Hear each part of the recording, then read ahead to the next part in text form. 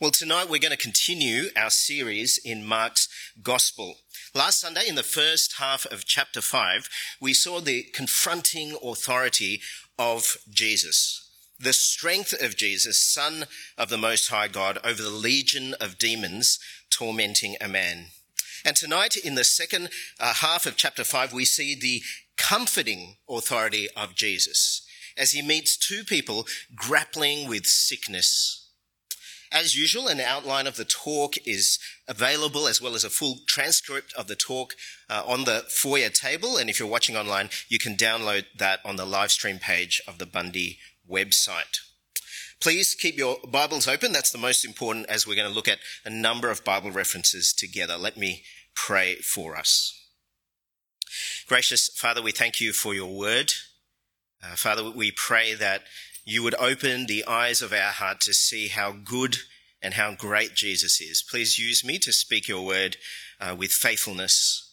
And please help all of us as hearers of your word to be convicted that we might trust Jesus and live for him. We pray in Jesus' name, amen. Now, have you ever found yourself in a situation of complete and utter helplessness? I just test to see if this is working. It's not.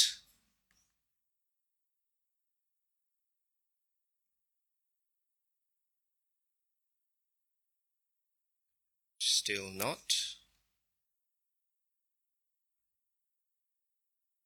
It's working. Okay. Now, have you ever found yourself in a situation of complete and utter helplessness? In my first few years at uni, I had this slight tendency to leave things until the last minute. I had a few subjects at uni where I opened the textbook from its plastic wrapping on the night before the exam. And you get that beautiful fresh book smell. And I was just aiming to get 50%. Now, I'm not proud of it now, okay? Please don't learn from the terrible attitude of your church pastor when it comes to studying, okay? Anyway, it all came to spectacularly backfire on me when I scored 48.8% in my second year biochemistry exam.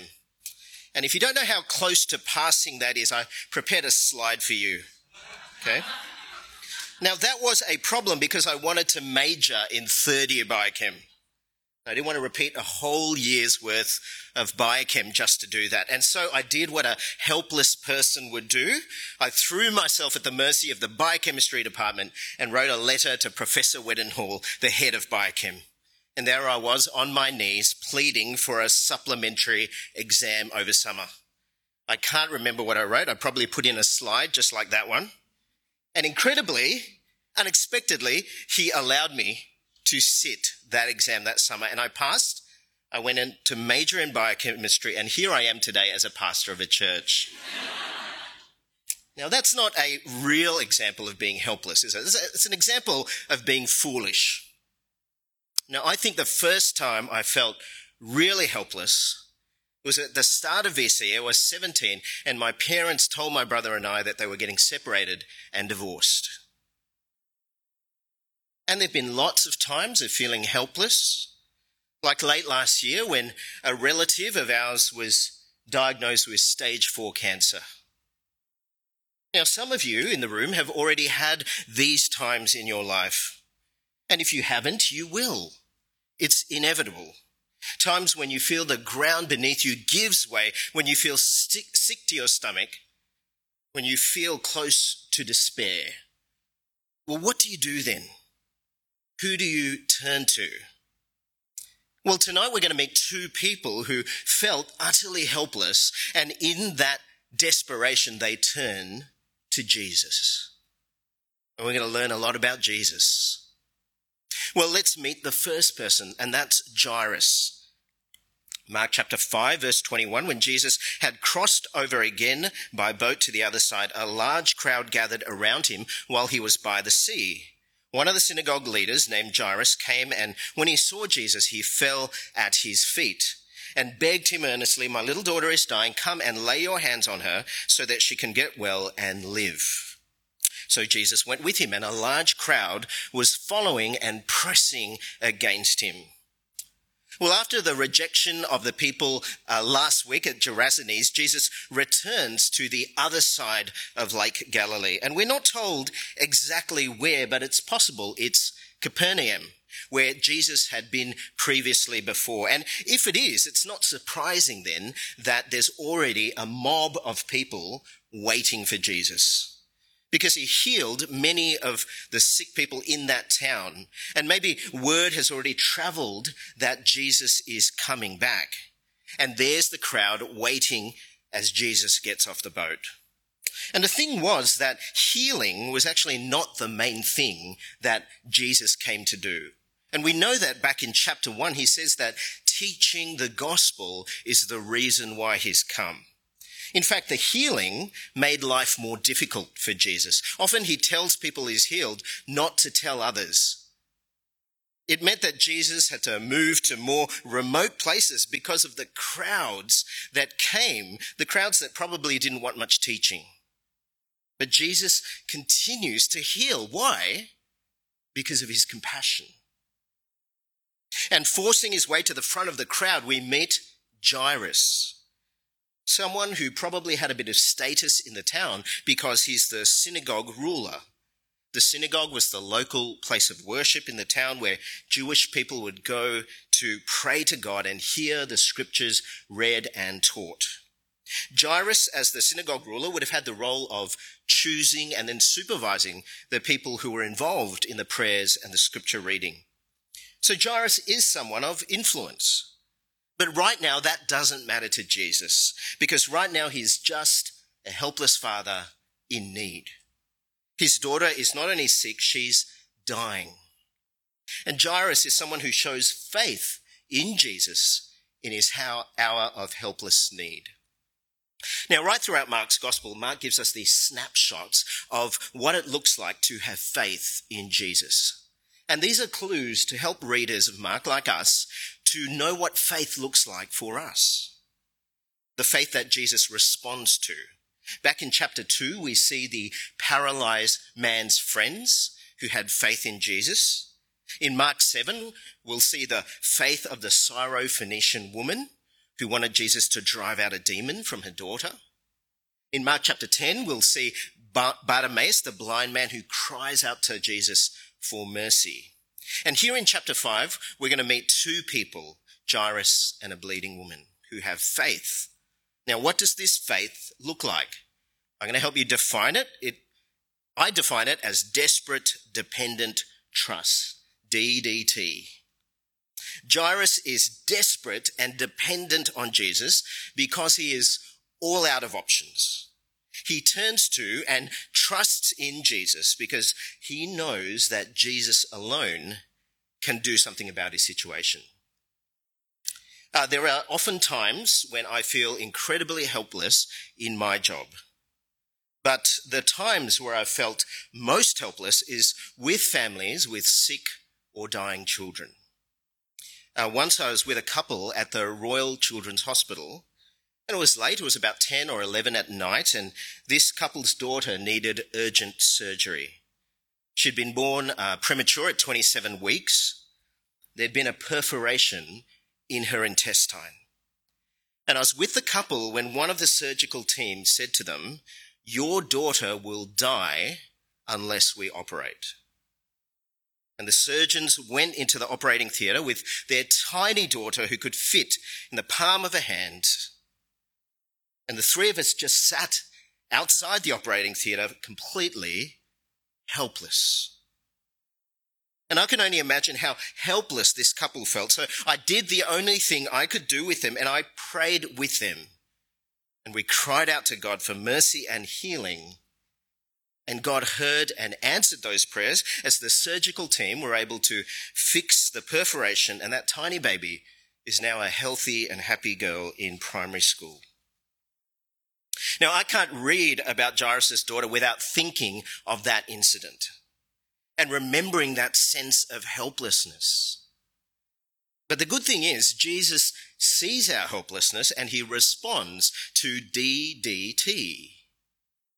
Jesus is willing. He goes with Jairus to walk towards his home. Now imagine walking with a crowd pressing in on you, wanting a piece of you, and it must have been incredibly slow, especially for Jairus. Now what would be worse is if Jesus stopped walking for a reason. And that's what happens. Enter the bleeding woman, verse 25. Now a woman suffering from bleeding for 12 years had endured much under many doctors. She'd spent everything she had and was not helped at all. On the contrary, she became worse. Having heard about Jesus, she came up behind him in the crowd and touched his clothing. For she said, if I just touch his clothes, I'll be made well. And instantly her flow of blood ceased, and she sensed in her body that she was healed of her affliction. The crowd of people following Jesus is the perfect context for this woman because she is on a secret mission. You see, she shouldn't actually be there in that crowd. According to the ceremonial laws of Leviticus 15, because of this constant bleeding, she would have been considered unclean. According to the Old Testament law, certain bodily discharges of men and women made you unclean for a period of time. Now, note, this is not a law regarding morality. It's not about sin. This lady isn't sinning in her bleeding, but her bleeding has made her ritually or ceremonially unclean. And these laws in the Old Testament about clean and unclean were a matter of reminding people of God's holiness and how to approach him and how to live with his people. Now, that meant she could not go and worship at the temple, and she should not come into contact with others, otherwise they would become unclean. Now, I want you to imagine then how much suffering this woman is going through. Now, there's the actual physical suffering, the bleeding itself. There's the economic suffering. She's spent all her savings on medical treatments that don't work. There's the emotional suffering. I mean, this has been going on for 12 long years. There's the social suffering, isolated from people, otherwise they become unclean. There's the spiritual suffering because she can't worship at the temple. This lady is completely different to Jairus. No status, no influence, ritually unclean. Jairus falls dramatically in front of the crowd at Jesus' feet, and this woman quietly sneaks through the crowd to get to Jesus' feet. But the one thing she has in common with Jairus is her DDT. In a state of complete helplessness, her desperate, dependent trust drives her to Jesus. Maybe he can do something for me. If I just touch his cloak. And he does do something. Instantly, the woman knows. Her bleeding stops. She's highly aware of what's going on in her body for years, and she knows she's been healed by Jesus. Part 1 of the mission accomplished. Part 2 now to sneak away quietly. Except she's busted. Verse 30. Immediately Jesus realized that power had gone out from him. He turned around in the crowd and said, "Who touched my clothes?" His disciples said to him, "You see the crowd pressing against you, and yet you say, 'Who touched me?'" But he was looking around to see who had done this. There's lots of people touching him, but right now there's only one with DDT. Jesus felt it too. He knows that someone is responsible. He stops on his journey to Jairus' house, and he looks at the crowd, and imagine now how the woman's feeling. Hoping against hope that Jesus' gaze won't lock on her. Perhaps even worse than suffering this bleeding is now the risk of shame in an honor-shame culture. Now, some of you have grown up in that kind of culture. It's terrible, isn't it? Jesus might expose her for what she's done, how she's been bleeding for 12 years, how she shouldn't be there, how she's taken something from him without asking. She is vulnerable. So rather than being found out, she comes clean. Verse 33. The woman, with fear and trembling, knowing what had happened to her, came and fell down before him and told him the whole truth. "Daughter," he said to her, "your faith has saved you. Go in peace and be healed from your affliction." Jesus' reaction to her is completely unexpected. Last week we saw the confronting authority of Jesus, his frightening power to calm storms, to drive out demons, and this woman is expecting that kind of authority. Instead, though, what she gets is the comforting authority of Jesus. Instead of calling her unclean, Jesus calls her daughter. Instead of rebuking her for taking from him, Jesus commends her faith that has saved her. Instead of fearful shame, Jesus leaves her with peace and healing. Rebecca McLaughlin, in her great book, Jesus Through the Eyes of Women, puts it so well. Instead of humiliating this woman, Jesus validates her. She's been excluded from the temple for 12 years, and now she's welcomed by the one who is the temple where we meet with God. If we come to Jesus with our need, our desperation, and our shame, we can know he will receive us with tenderness too. He may not heal us here and now. He doesn't promise that. But when we come to him in need, he surely turns himself towards us and receives us, just as he received this woman's touch and justified her actions. Daughter, your faith has made you well. It's a beautiful scene, isn't it? The comforting authority of Jesus responded to this woman's DDT. Why? Because of his tender compassion. Jesus gave this woman more than she could have asked or imagined. Now, let's not forget Jairus. For this pause to speak to this woman, precious seconds are ticking by, and you can imagine Jairus just quietly tearing his hair out. And then the unthinkable happens in verse 35. While he was still speaking, people came from the synagogue leader's house and said, "Your daughter is dead. Why bother the teacher anymore?" When Jesus overheard what was said, he told the synagogue leader, "Don't be afraid, only believe." Imagine those words, "Your daughter is dead." They must have sucked the life out of Jairus. There is nothing worse than outliving your children, bearing them. And what must have made it worse is thinking, if only Jesus is so near my house, if only I'd gone to him earlier, if only he hadn't stopped. But that doesn't matter now. She's dead. And in that moment, Jesus says, "No need for fear, Jairus. Just faith. Only believe." You know that DDT you showed before when you fell at my feet? I want you to show it again. And they reached the house, verse 37. He did not let anyone accompany him except Peter, James, and John, James's brother. And they came to the leader's house, and he saw a commotion, people weeping and wailing loudly. He went in and said to them, "Why are you making a commotion and weeping? The child is not dead, but asleep." And they laughed at him, but he put them all outside.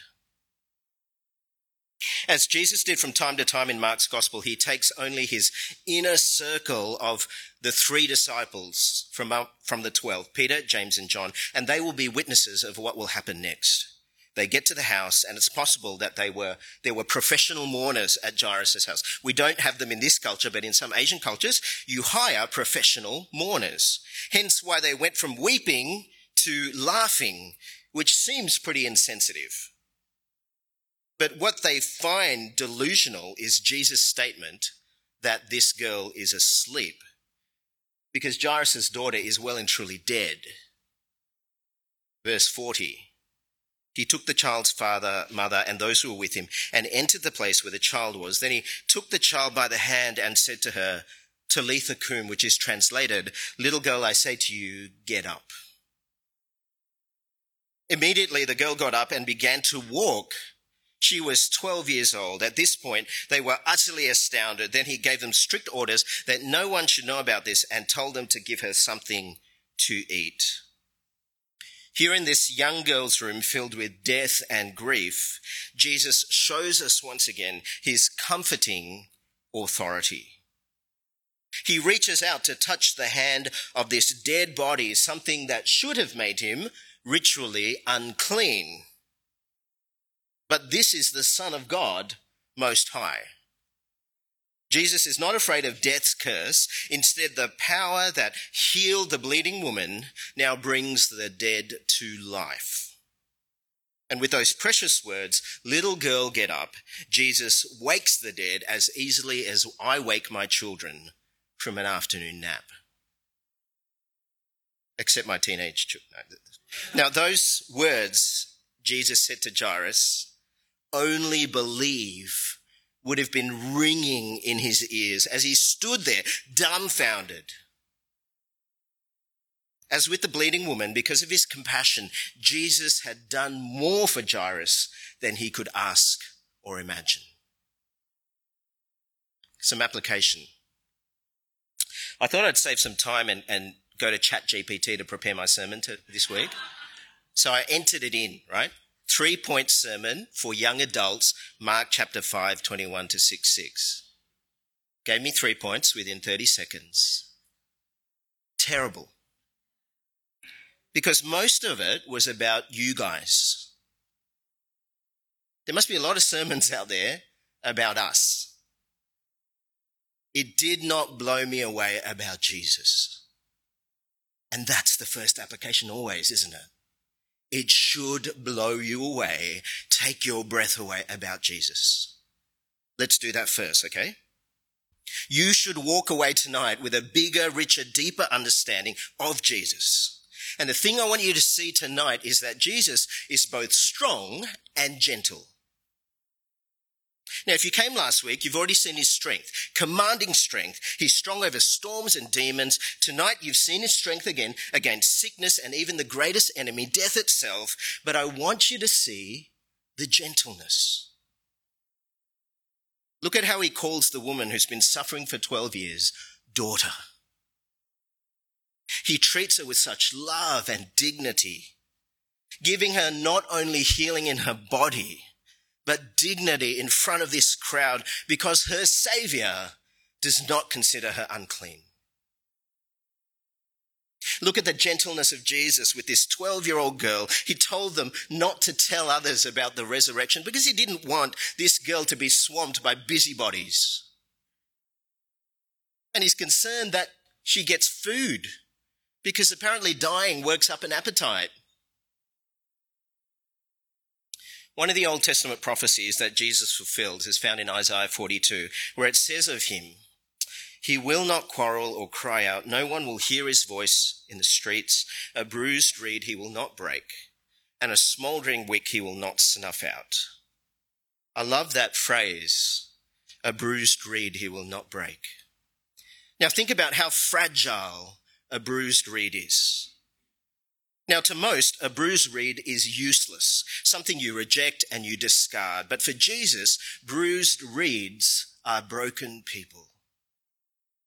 Wounded physically, emotionally, mentally, socially, spiritually. The bleeding woman is a bruised reed. Jairus and his daughter are bruised reeds. The gentle ministry of Jesus is not about violence. It's not about oppression. The gentle ministry of Jesus is not about control and abuse. You know, there's this misconception that gentleness is weakness. No one strives to be gentle, do they? But gentleness is not weakness. I hope that what you see is that Jesus is not weak. He's gentle. Gentleness is strength under control. Strength used not for self-seeking purposes, but strength that is used for the good of others. There are plenty of people who are strong but harsh, strong but self-promoting, strong but aggressive and controlling. Can I ask, who is this? Who's this? Tate, yeah. If you don't know who this is, it's okay. You haven't missed much. But Andrew Tate, since last year, has been blowing up on social media. He's already been banned from a couple of platforms, but for many boys and young men, he has become a model of masculine strength. A professional kickboxer, self-disciplined, shredded physique, always standing in front of a luxury car, a jet, or a mansion. Surrounded by attractive women, sexually dominant, outspoken against woke elites and cancel culture. Self-styled as a defender of traditional values of men doing their duty, providing for and protecting women. And many believe that this is all just a thin veil for aggressive misogyny. Tate is currently in a Romanian prison with his brother Tristan under investigation for rape and trafficking of women. Now, millions of his opponents are cheering, and millions of his supporters deny all the charges and affirm that he's innocent and he's just been framed. He's got ex-girlfriends defending him. He's got ex-girlfriends accusing him of being abusive and controlling. Now, if you're a bloke, you can pay $49 per month to join his Hustlers University. That's actually what it's called on his website. And he will disciple you in how to live like him. And the website just has multiple pictures of Andrew Tate everywhere, with his Bugatti, with his jet, all paid for, with guys coughing up $49 per month. And if you're a bloke, he's more than willing to take money from you for using one of his many webcam girls he employs to deceive you out of your money. You see, Andrew Tate uses his strength to help Andrew Tate. There's something insecure, isn't there, about a guy who needs to keep telling you how strong and successful he is. He's always needing to flex all the time, and that is not real strength, is it? There's nothing strong about Andrew Cobra Tate. And yet he's attracting a massive following for his so-called strength. Now, if in some way you are drawn to this model of strength, you can do so much better. You see, next time you're utterly, desperately helpless, would you turn to someone like the Cobra? Jesus is the strongest person of every room he walks into. But he never feels the need to flex. Jesus is the strongest person in every room, but he never needs to dominate others to feel better about himself. Jesus is the strongest person in every room, but he never needs to promote his own brand. Because Jesus is also the gentlest person in every room.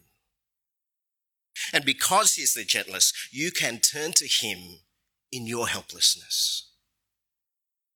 Because he's the gentlest, you can be weak in front of him and he will not mock you.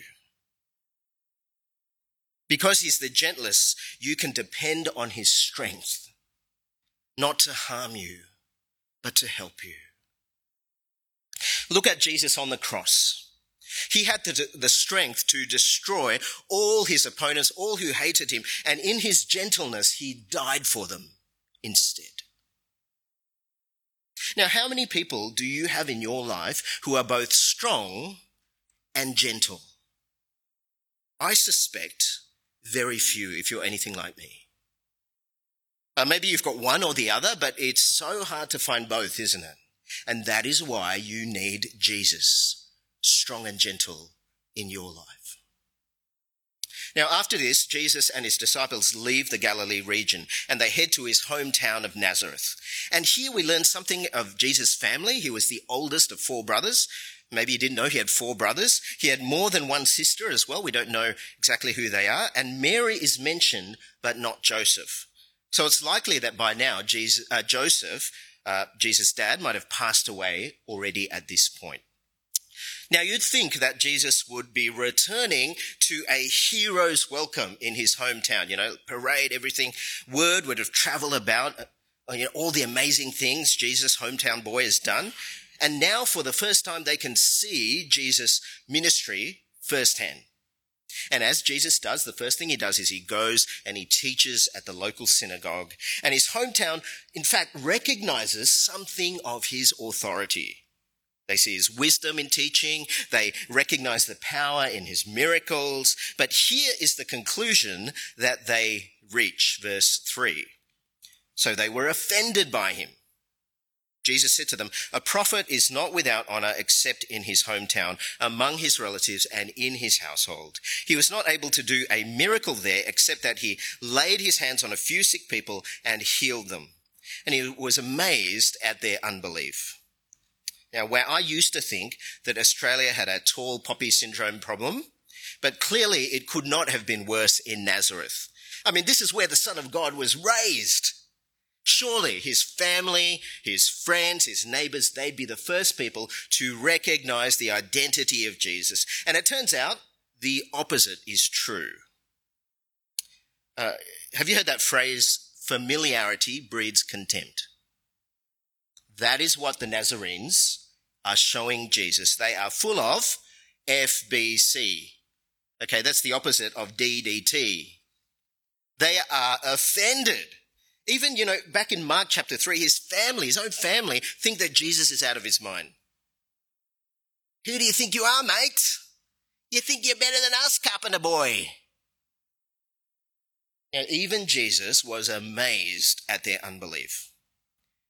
Now, Jesus, it's not that he couldn't heal because he didn't have the power to heal. Remember what Jesus does? He heals in response to faith. And he did not see much faith in his hometown. Now, why does Mark record this episode right next to Jairus and the bleeding woman? And I think it is to contrast two different responses to Jesus. And to put that question before us, how will you respond, FBC or DDT? Now, Australia as a nation at the moment is full of FBC. We have a Christian heritage of some sort, whether that's in parliament, in schools, in hospitals, but Australia has now moved to a post-Christian era. Yeah, we know all that Christian stuff. Look where it got us. Stolen generation, Royal Commission into institutional child abuse, no trading on Sundays, no to marriage equality. Look, I'm familiar with all that Christian stuff. We've moved on from all that rubbish. Many Australians today have contempt towards Christianity. And the sad thing is that most of the people who have contempt for Christianity have never even heard much about Jesus. But it's not just the nation as a whole, is it? It's also individuals like me and you. Now, people who think that we're familiar with all this. For example, I grew up going to church my whole childhood and teenage years. I went to an Anglican school for 4 years. I attended Sunday school. I heard all the Bible stories. But by the time I got to uni, I could not have explained to you much about Jesus, who he is and what he did. When I got to uni, I decided to sort out what I actually believed. So in O Week, I joined 3 different Christian groups. And one of the groups was the Christian Union, and I met this guy, Dave Walter, who was my Bible study leader. And every week, Dave patiently opened the Bible with me. First, we read through Mark's Gospel, then the letter of Romans. We read it together. And every week he answered my questions and I got to know Jesus. A couple of years earlier, when my parents separated, I thought that God had somehow, he'd abandoned me, he was distant from me. And Dave showed me from the Bible that God never abandoned me. How could he when he sent Jesus to find me and die for me? Now, if Dave hadn't helped me, I could have ended up down the FBC path. Instead, Dave led me down the DDT path with Jesus. And this changed the course of my life, and I will be forever grateful to Dave and to God. And maybe you've grown up in a Christian family. Maybe you've attended church, maybe you went to a Catholic school, maybe you heard lots about religious stuff when your parents took you to a mosque or you went to the temple once a year. You're familiar, you think, with all of this stuff. But do you actually know Jesus? Do you know his teaching? Do you know his claims? You cannot know Jesus and make a decision about him unless you actually get to know him. Now, don't make the same mistake as Nazareth. It would be a real shame to reject Jesus without knowing him.